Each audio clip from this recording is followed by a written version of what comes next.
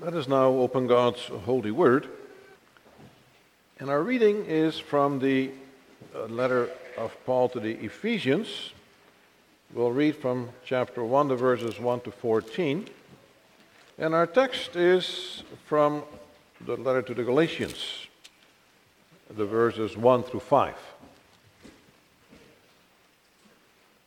So we begin with the Word of God as we find it in the letter to the Ephesians.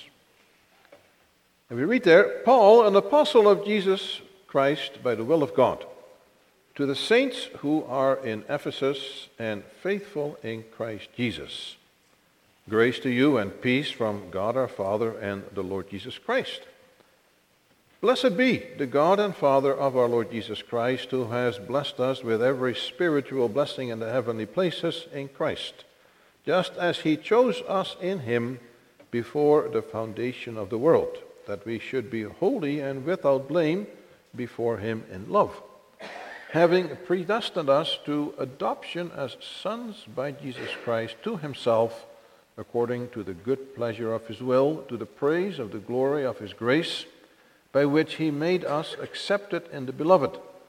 In him we have a redemption through his blood, the forgiveness of sins, according to the riches of his grace, which he made to abound toward us in all wisdom and prudence, having made known to us the mystery of his will, according to his good pleasure, which he purposed in himself, that in the dispensation of the fullness of the times he might gather together in one all things in Christ, both which are in heaven and which are on earth, in him.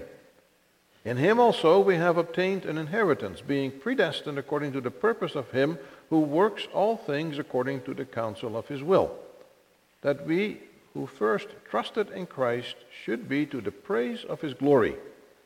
In him you also trusted after you heard the word of truth, the gospel of your salvation, in whom also, having believed, you were sealed with the Holy Spirit of promise, who is the guarantee of our inheritance until the redemption of the purchased possession, to the praise of his glory. Now we turn then to the letter before that, the letter of Paul to the Galatians, chapter 1. And our text is the verses 1 through 5. Paul, an apostle, not from men, nor through man, but through Jesus Christ and God the Father, who raised him from the dead. And all the brethren who are with me, to the churches of Galatia. Grace to you and peace from God the Father and our Lord Jesus Christ, who gave himself for our sins, that he might deliver us from this present evil age, according to the will of our God and Father, to whom be glory forever and ever. Amen.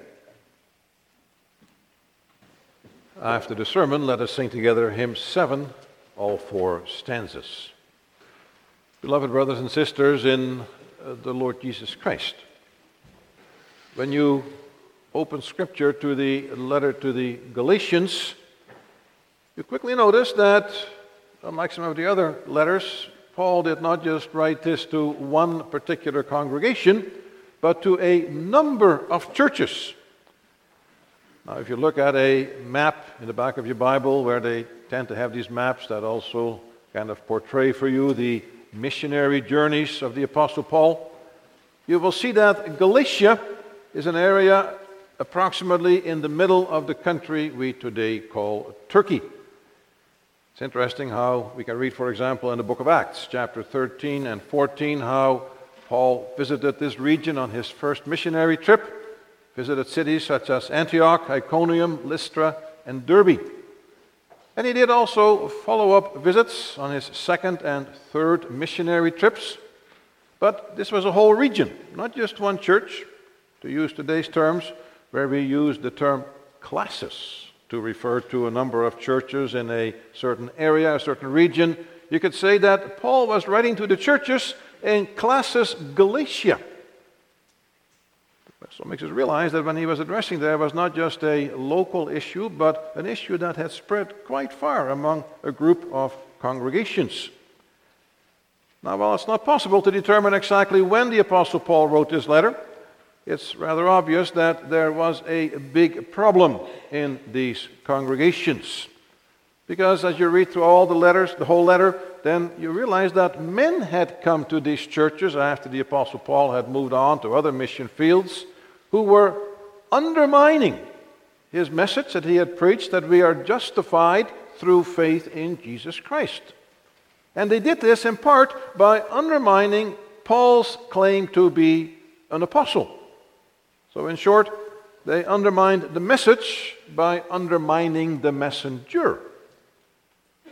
Now, as you read through this whole letter, then you'll quickly realize that Paul is not in a happy mood, you could say, but in a worried mood. And so he pulls no punches. You end up with a very feisty letter. We hear that in phrases. If you look a bit further, for example, in 1 verse 6, I am astonished that you are so quickly deserting him who called you in the grace of Christ.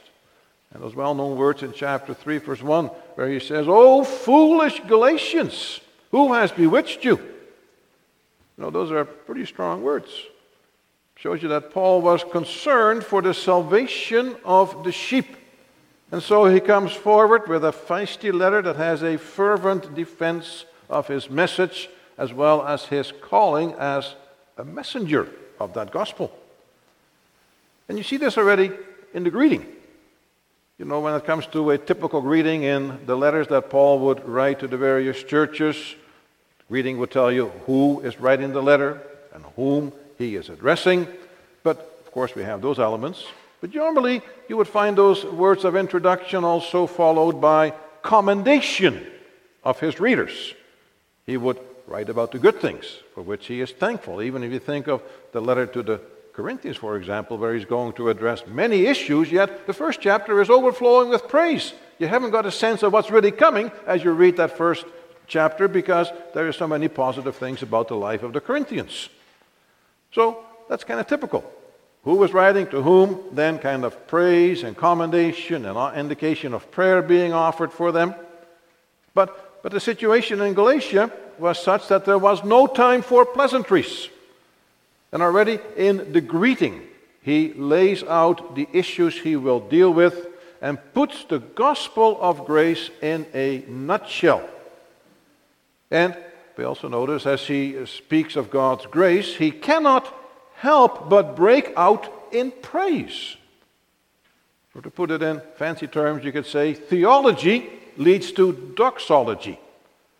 And that's important for us to realize as well. And therefore, so that we will offer our praise to God for his grace, I proclaim to you this morning that Paul's greeting to the Galatians brings out how the gospel of grace leads to praise.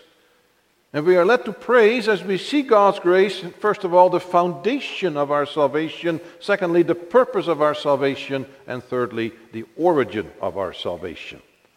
So Paul's greeting to the Galatians brings out how the gospel of grace leads to praise. And then we begin with the foundation of our salvation. Now that foundation, of course, we know is Jesus Christ our Lord. Paul would even express it, for example, in 1 Corinthians 3, verse 11, in so many words, that Jesus Christ is the foundation upon which the apostles are building. We sing about it in hymn 52. The church's one foundation is Jesus Christ, her Lord. Now, already in this letter, he brings it out in verse 1.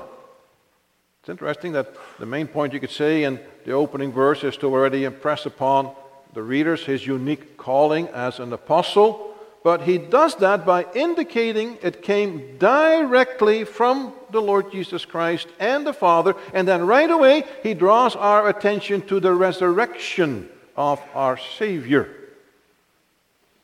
Now, to see how this points to Jesus as the foundation of our salvation, we need to keep in mind the thinking that had been promoted among the Galatian churches after Paul had moved on. It was the thinking that the work of our Lord Jesus Christ was not really sufficient to pay for all our sins. So people said that it's important, of course, to believe in Jesus, but you have to supplement that by keeping the many laws as given by Moses. Often it is kind of summed up by referring to circumcision for Gentile men who became Christians, but it would involve all the other laws, the ceremonial laws. But already at the beginning, Paul draws our attention to the resurrection of Jesus Christ. Because as we also know, for example, from his extensive discussion about resurrection in 1 Corinthians 15, there we have a key component of the gospel of salvation. There we have the key evidence that our sins had been paid for. If there had been no resurrection, there would have been no satisfaction, no payment for our sins. It's also interesting how Paul points to the resurrection and our justification, you could say, in Romans 4, verse 25, when he says that Jesus Christ was delivered up for our trespasses and raised for our justification. So you want to draw attention to the significance of Jesus Christ, look to his resurrection. Critical moment. Yes, we think of the cross, of course, but the cross is nothing without the resurrection. This, however, is only the beginning of showing Christ as the foundation of our salvation. And he continues to show that by elaborating on the typical greeting. Grace to you and peace from God the Father and our Lord Jesus Christ. A familiar greeting. We hear it at the beginning of every worship service again. That grace and peace. It's a greeting you find in other letters of the Apostle Paul as well. But notice, grace is always first.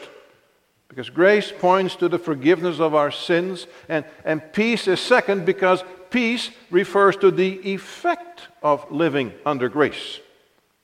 And then we should also think of peace as not just the absence of war, the way the world speaks about peace, but it speaks about all-around well-being, and not just in the sense of the things are well between us and other people, but the things are well with us and the Lord. It's interesting, the Jewish people, even to this day, they might greet each other with a word like shalom, peace, well-being between you and God and other people as well. But what stands out is how Paul elaborates on this greeting by pointing to the sacrifice of Christ on the cross. Because this grace and peace cannot be there without the Lord Jesus Christ. We read in verse 4, who gave himself for our sins. Now, as we hear all these things, you might say, well, you haven't told us too much new yet. We know all these things. That's the basic gospel. The Lord Jesus Christ is the foundation of our salvation. Yeah? Here we think of the Lord Jesus Christ. Some passages of Scripture speak about him being the propitiation for our sins. The word that indicates that he has made sufficient payment to take away the wrath of God, so we are living in fellowship with him. Basic gospel. Foundation in Jesus Christ's sacrifice, followed by his resurrection. But what should catch our attention, though, is already how succinctly Paul wraps up the core teaching of this gospel into his greeting, because this core gospel was being undermined, was being attacked. Now he's going to elaborate on it further in this letter. Just look ahead to chapter 2, verse 20, for example, where he writes about the Lord Jesus Christ. There, chapter 2, verse 20. He says, I have been crucified with Christ. It is no longer I who live, but Christ lives in me. And the life which I now live in the flesh, I live by faith in the Son of God, who loved him and gave himself for me. So, very clearly, again, Paul already there, again coming back to the fact that the Lord Jesus Christ gave his life for his people. Chapter 3, verse 13. We also see it, for example. Christ has redeemed us from the curse of the law, having become a curse for us. For it is written, cursed is everyone who hangs on a tree. So, really focusing our attention right away at the beginning. Look to Jesus Christ, crucified, resurrected. That's where we have grace. That's where we also find our peace. And indeed, though it might be basic, you could say, we cannot stress enough the importance of Christ giving himself for our sins. Or, as Paul puts it in 1 Corinthians chapter 1 and 2, the message of Christ crucified. There we find everything we need for our salvation. There is nothing that needs to be added. Keep in mind, people had come saying it wasn't enough. Paul says it was enough. There we have everything we need.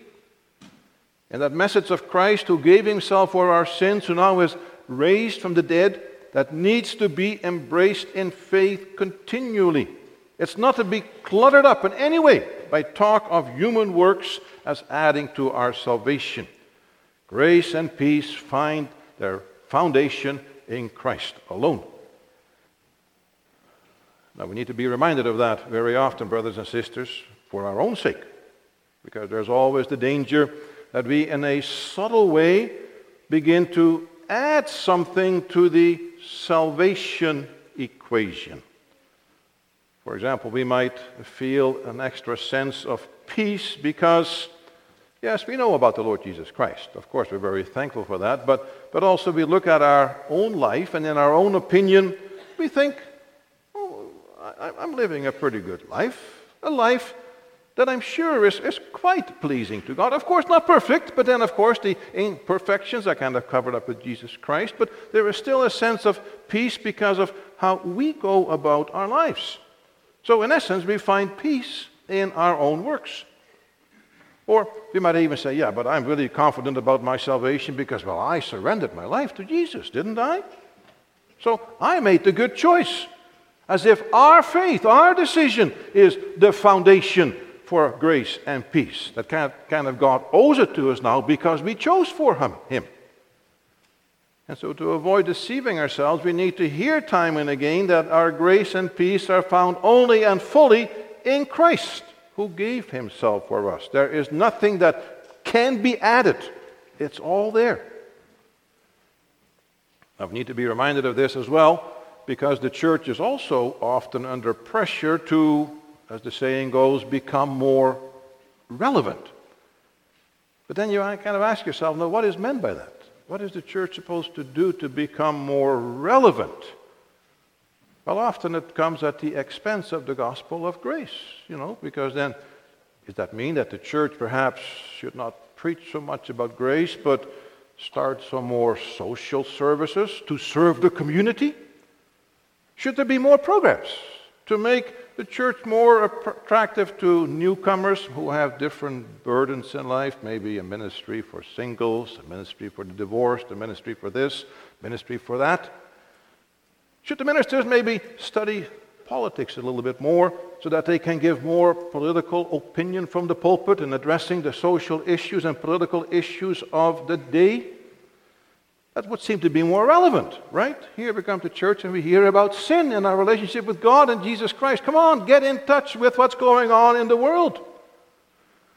But if the church begins to do that, it really loses its focus. Because the unique message of the church is that of grace and peace through faith in Jesus Christ, who gave Himself for our sins. Now, as Paul writes in 1 Corinthians chapter 1, that message will be rejected by the Jews, which represent the self-righteous who think they can save themselves, who don't see sin as that big a problem. They can just do enough good and God will accept them. It also will lead to folly, can be considered folly by the Greeks, that is, the self-wise, who think, what kind of silly talk is that to talk about Jesus Christ crucified? We don't need that. Is there even a God? That kind of thing comes to the fore. But if we do not preach Christ, who gave Himself for our sins, well, brothers and sisters, then the church has lost its reason for existence. And the church might as well say, after this worship service, even right now, let's just all go home. Let's just lock the doors, turn off the lights. We don't need the church anymore. The unique message of the church is the gospel of grace and peace in the sacrifice of Jesus Christ. And always keep in mind, that is the most relevant message the world needs to hear. It doesn't want to admit that problem. All kinds of other problems written about in the newspapers, but not about sin and standing as guilty before the face of God and needing Jesus Christ as the forgiveness of our sins, as the true way to peace. Always keep in mind, the message of the church is not determined by the world, but by the Word. Already here we can see how grace leads to praise. After all, as salvation is all out of grace for Christ's sake, what can saved sinners do but praise God for His grace and for the peace that passes all understanding? Because there is no condemnation for those who are in Christ Jesus.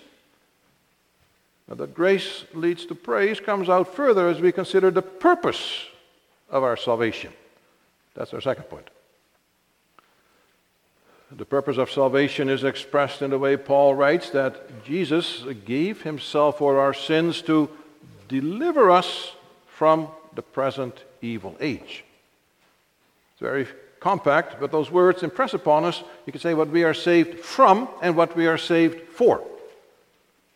First, what we are saved from. We do note, of course, that Paul does not use the word save, but deliver, the sense of rescuing. We can think of it in terms of the Exodus, where the people were delivered. They were rescued from their slavery at the hand of the Egyptians. But that great rescue mission, that great deliverance from Egypt, there God was foreshadowing how he would rescue us and deliver us through the death of Jesus Christ from death and destruction, from perishing forever, from the grip of Satan.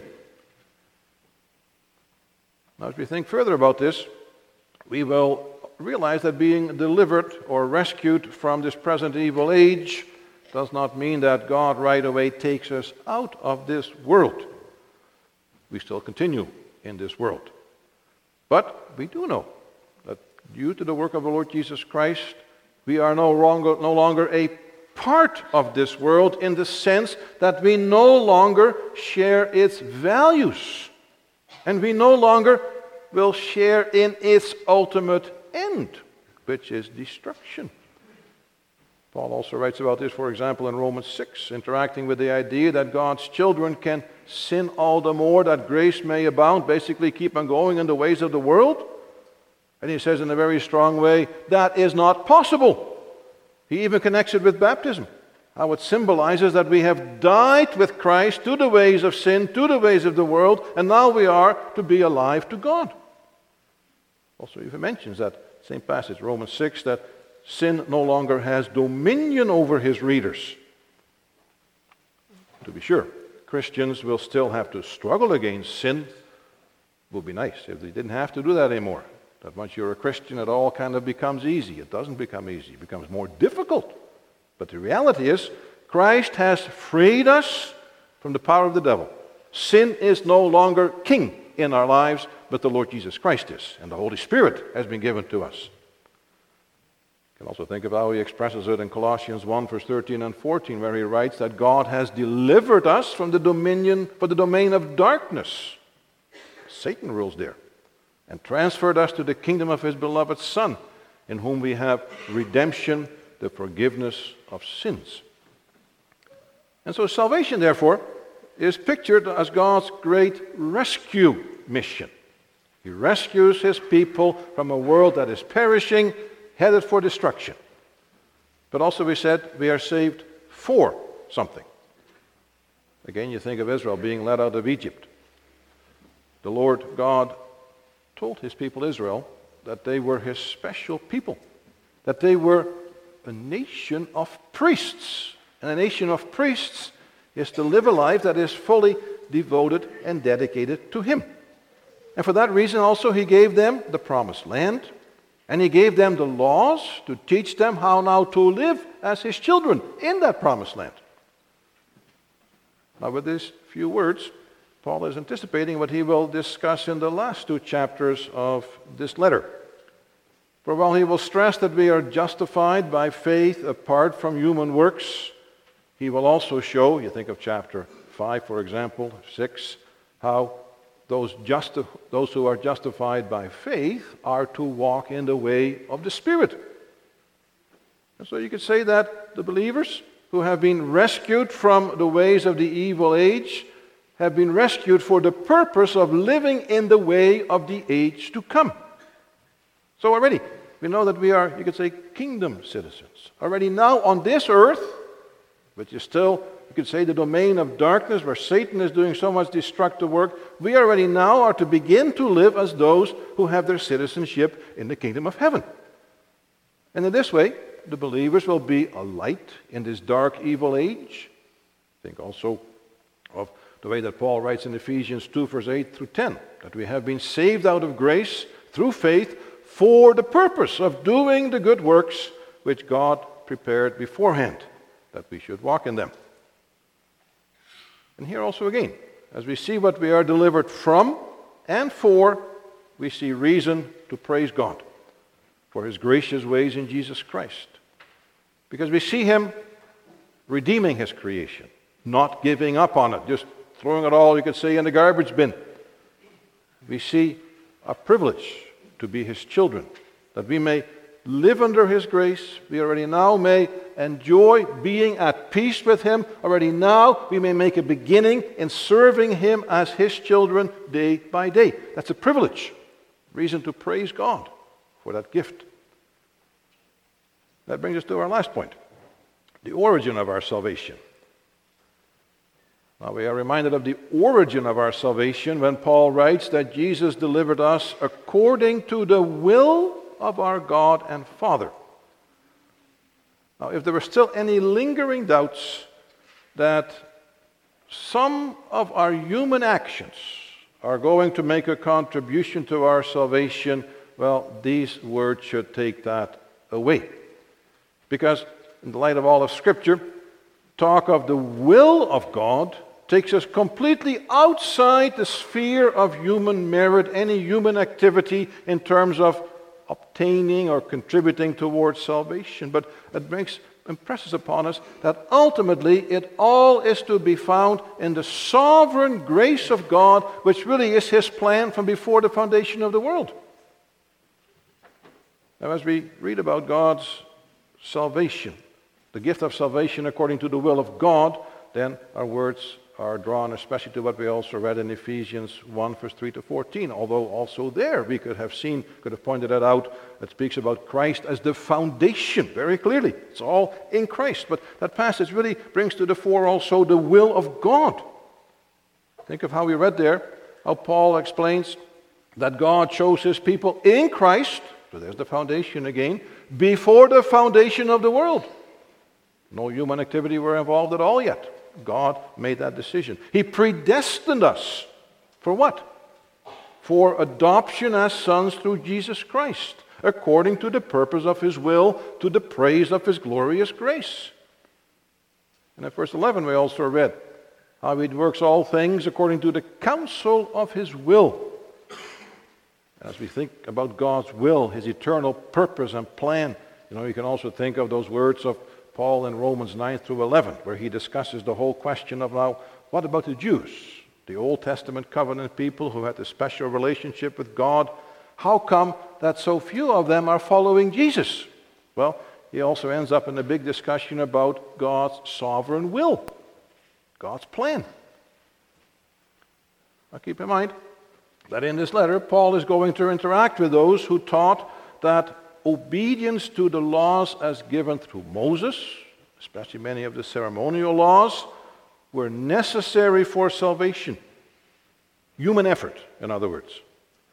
But how powerful a rejection of any human effort as contributing to our salvation by pulling the minds of his readers away from the here and now to way before the beginning of history, before the beginning of time, to God's eternal will. And whatever lingering thoughts may ever come into our minds about us having to contribute something towards our salvation, well, when we think ultimately it is found in God's sovereign will, then it should completely fall away. What really can we contribute? It is all in God's plan. Now, as we hear this emphasis on the origin lying in God's will, we can also think of our third Reformed confession, the Canons of Dort.